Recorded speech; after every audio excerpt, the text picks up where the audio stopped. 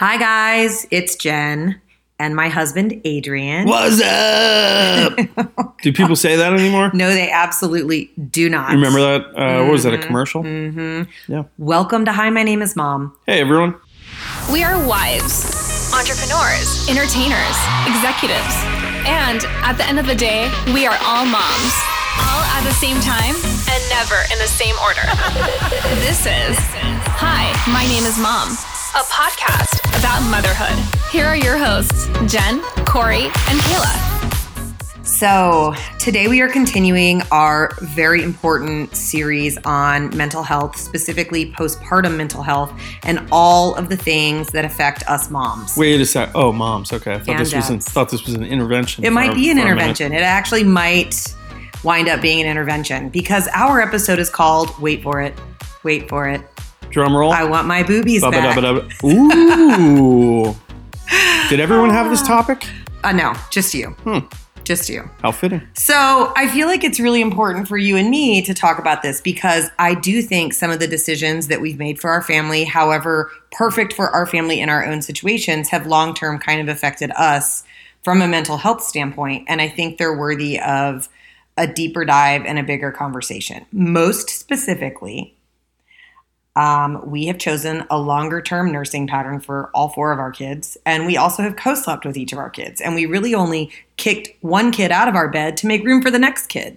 So it's been an ongoing circus in our house for 11 years now? Yeah. It's a little over a decade. And I'm not sure where the we comes in. I don't recall sitting down and discussing a breastfeeding plan 11 years ago. If we had, what would you have said?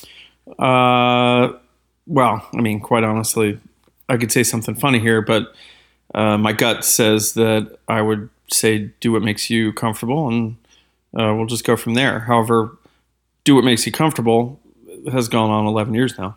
And our last little baby, Evelyn, is almost 3. She's sitting here with us, so if you hear her eating or laughing or otherwise playing in the background, sorry, that's mom and dad life, and it just is what it is.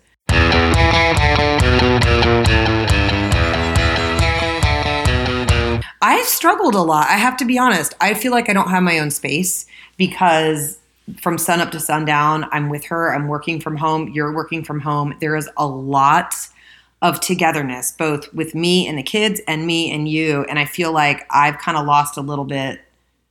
I've lost a little bit of me. And I do truly think, if I'm being honest with myself, that it's starting to impact my own mental health. Do you see that at all or no? Maybe a little bit. I mean, as a full-time TV development executive for many years, you always had somewhere to go. You always had your own space. You were able to hang stuff on the walls and sort of retreat to an area that wasn't pilfered with crusty cereal and yogurt and that type of stuff. So I sort of get it. At the same time, I've been working from home for over a decade now, so I guess I'm maybe a little more accustomed to it and sort of used to it. However, I do have my own sort of office space here within the house. Yeah, I don't have that. My bathtub does not count. Everybody says my bathtub is my office. I mean, you do have a desk hovering over the tub with chocolates and plants. I mean, it really does feel like a corporate setting. Very true. With no clothes. Very true. And Corey bought me a bathtub wine glass holder, which was key. I mean, you've got a do not disturb little placard that you hang on the Corey? doorknob. You have a nice little setup in there. It is a nice setup. I do just think I finally get why moms are like, grocery shopping by myself is not self-care. Grocery shopping by myself is not me time, because you're still doing something for someone else, right? And during quarantine, I stopped getting my nails done. All the things that I would normally do to go away and have some self-care. I stopped getting massages, and I've truly never started those things back up. And maybe, honestly, I need to. Well, we did join a gym recently. It's true. We joined in February. I think for Valentine's Day, that was my gift to both of us, but I have yet to go. Yeah. Well, I mean, that just comes down to us figuring out some sort of schedule where I can take the kids and you can go. I mean, what kind of gym doesn't have childcare? So let's go back a little bit and talk a little bit more about how our co-sleeping and sort of nonstop nursing has affected you. Well, I would say superficially. Is that a word? I don't know. It's either superficially or See, superficially. I was listening to Corey's version of the podcast, and she's making up words left and right, so I feel like it's my turn. Superficially, I mean, I would say that we've had a kid in between us in bed for almost nonstop for over 10 years, which,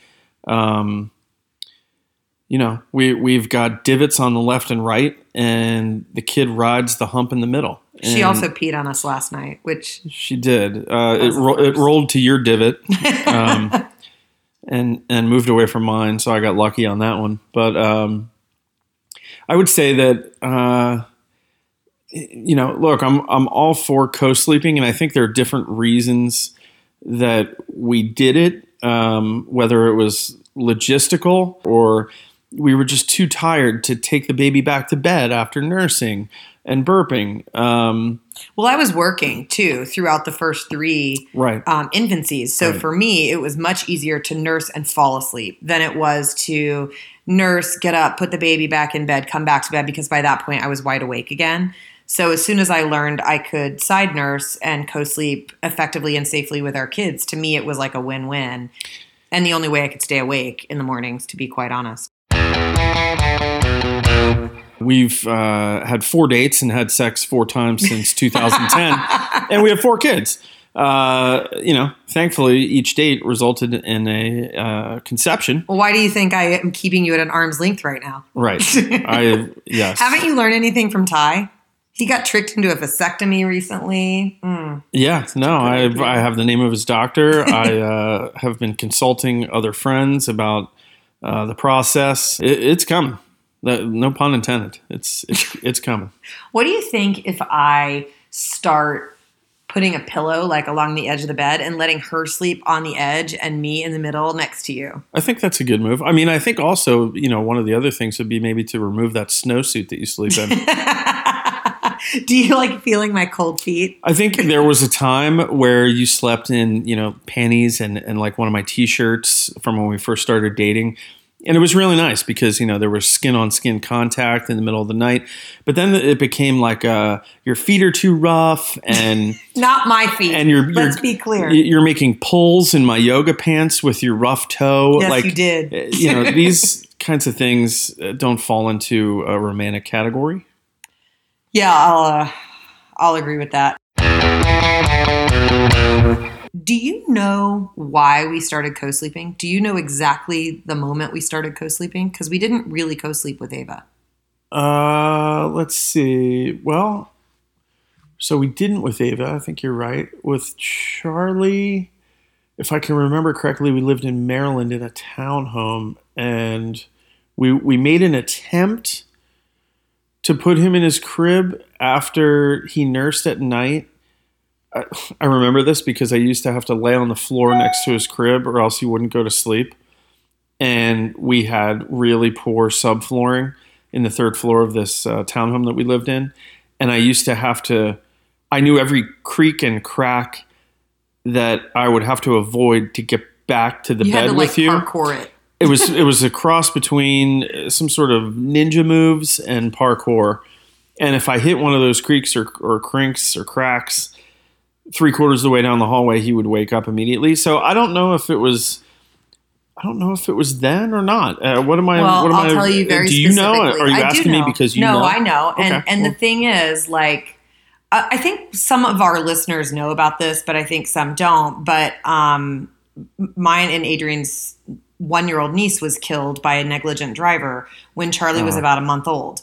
And the postpartum anxiety that started with him has truly never gone away for us. Sure. I mean, and by the way, I say us, meaning like me, and I know you have anxiety from that as well. But and this was actually, this was at the same time. This was right after we moved into our Maryland. You're right about where we were. We weren't even unpacked yet. It was more that I took my children close to me and never let them go. And that was the reality. And as a husband, who would ever contest that? You wouldn't. I guess the question is, I was walking with my friend Jen at the lake a couple months back, and I was telling her how, due in part to the postpartum anxiety that I experienced, with that situation that has continued on here now, 9 years later. and my career in true crime, and producing and developing true crime shows and all of the incredible amount of negative imagery and stuff that comes with that. Every time I'm somewhere, I'm always like 15 steps ahead of bad things that could happen. Like if I'm walking with my friend Jen around the lake, I'm thinking, okay, if someone jumps out of the tree line and grabs one of my kids, what am I going to do with this kid while I go track that guy down? Who's going to stay with this one? Where are we going? What happens if there's more than one person? What happens if I get back to my car and someone tries to carjack me and I have my kids and I don't have a way to protect myself? There's all these things. And my friend Jen looked at me and she goes, that's not normal. Right? That's not healthy. You know what's really funny, and I don't think I've ever told you this, is that I do that myself. I play out, it's almost like I play out a movie, but I play movies out in my head like, oh, what would happen if this happened, or what would I do? That's funny that we well, it's really no surprise because you and I both have diagnosed obsessive compulsive disorder in different varying capacities. Yeah. But I know it took Jen saying to me, that's not normal, for me to go, yikes, I need to focus on this. I need to get a little bit more inside my own head and figure out how I can sort of work through it and, work to get my own mental health in check. So that was part of the impetus for this podcast. Now, do you feel like that you've always done that, or do you feel like no, I have, or do you always feel like done it happened that. After? I have always done that, but to a much greater extent since we had kids and since Olivia's death, for sure. But it is hard for me, and I admit that, and I am kind of ready to put that to bed. I wasn't a year ago, but I understand it. I try and put myself in your shoes. If I had to use my penis to feed something. Sorry, we're going way off the trail here, but bear with me for a second. If I had to use my penis to feed something or nourish something, and then turn right around and have someone slap it around and play with it, I think I would have issues switching from channel 1 to channel 2. So I understand, the mental shift that can be very difficult. It doesn't do anything to necessarily help my situation, but the babies have always been the priority. So it's just one of those things where I have to sort of I'm along for the ride. But it does look like there's a light at the end of the tunnel.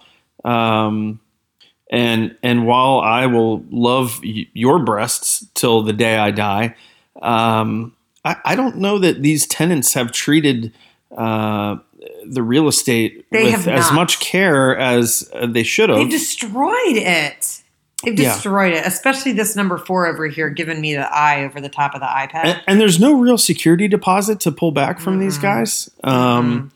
Just like whip them around like they're chewing gum. My dad gave me some really incredible CBD gummies, which I think you actually are a big fan of. Yeah, he stole them out of my drawer. And I've started taking them, and I have noticed in a very mild dose, like for me, it's been really helpful.